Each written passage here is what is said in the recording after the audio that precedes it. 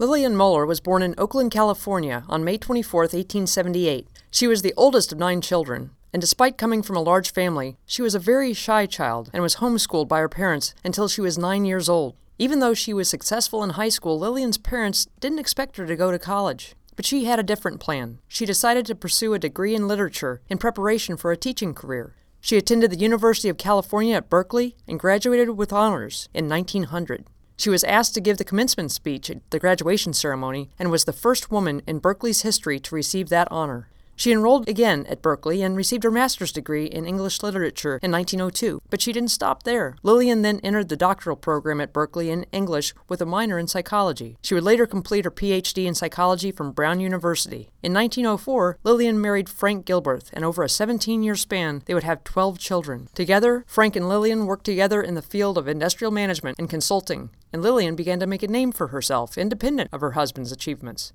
Frank Gilbreth died suddenly of a heart attack in 1924 when he was just 56 years old. This left Lillian to bear the sole responsibility for providing for their 12 children. She continued on with management consulting and held management training workshops at her house. This allowed her to be at home for her children and have a career at the same time. The workshops became successful. Lillian's reputation grew and she began consulting for many prominent businesses. She then had the opportunity to teach courses at colleges and universities. She instructed students at Bryn Mawr, Rutgers, and Purdue University. In 1940, Gilbreth was granted full professorship at Purdue, and she continued to teach there until her retirement in 1948.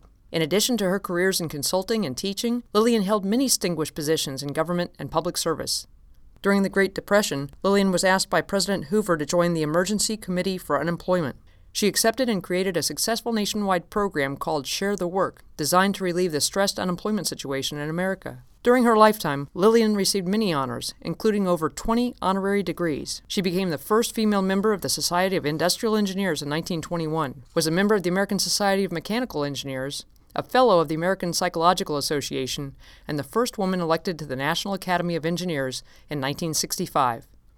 In 1944, she and Frank were awarded the Gantt Gold Medal from the American Society of Mechanical Engineers and the American Management Association. In 1952, J.W. McKinney declared Lillian Gilbreth the world's greatest woman engineer because of her impact on management, her innovations in industrial design, her methodological contributions to time and motion studies, her humanization of management principles, and her role in integrating the principles of science and management. And in 1966, she was the first woman to receive the Hoover Medal for Distinguished Public Service by an engineer. Lillian remained active in the field of psychology and management until she was 90 years old.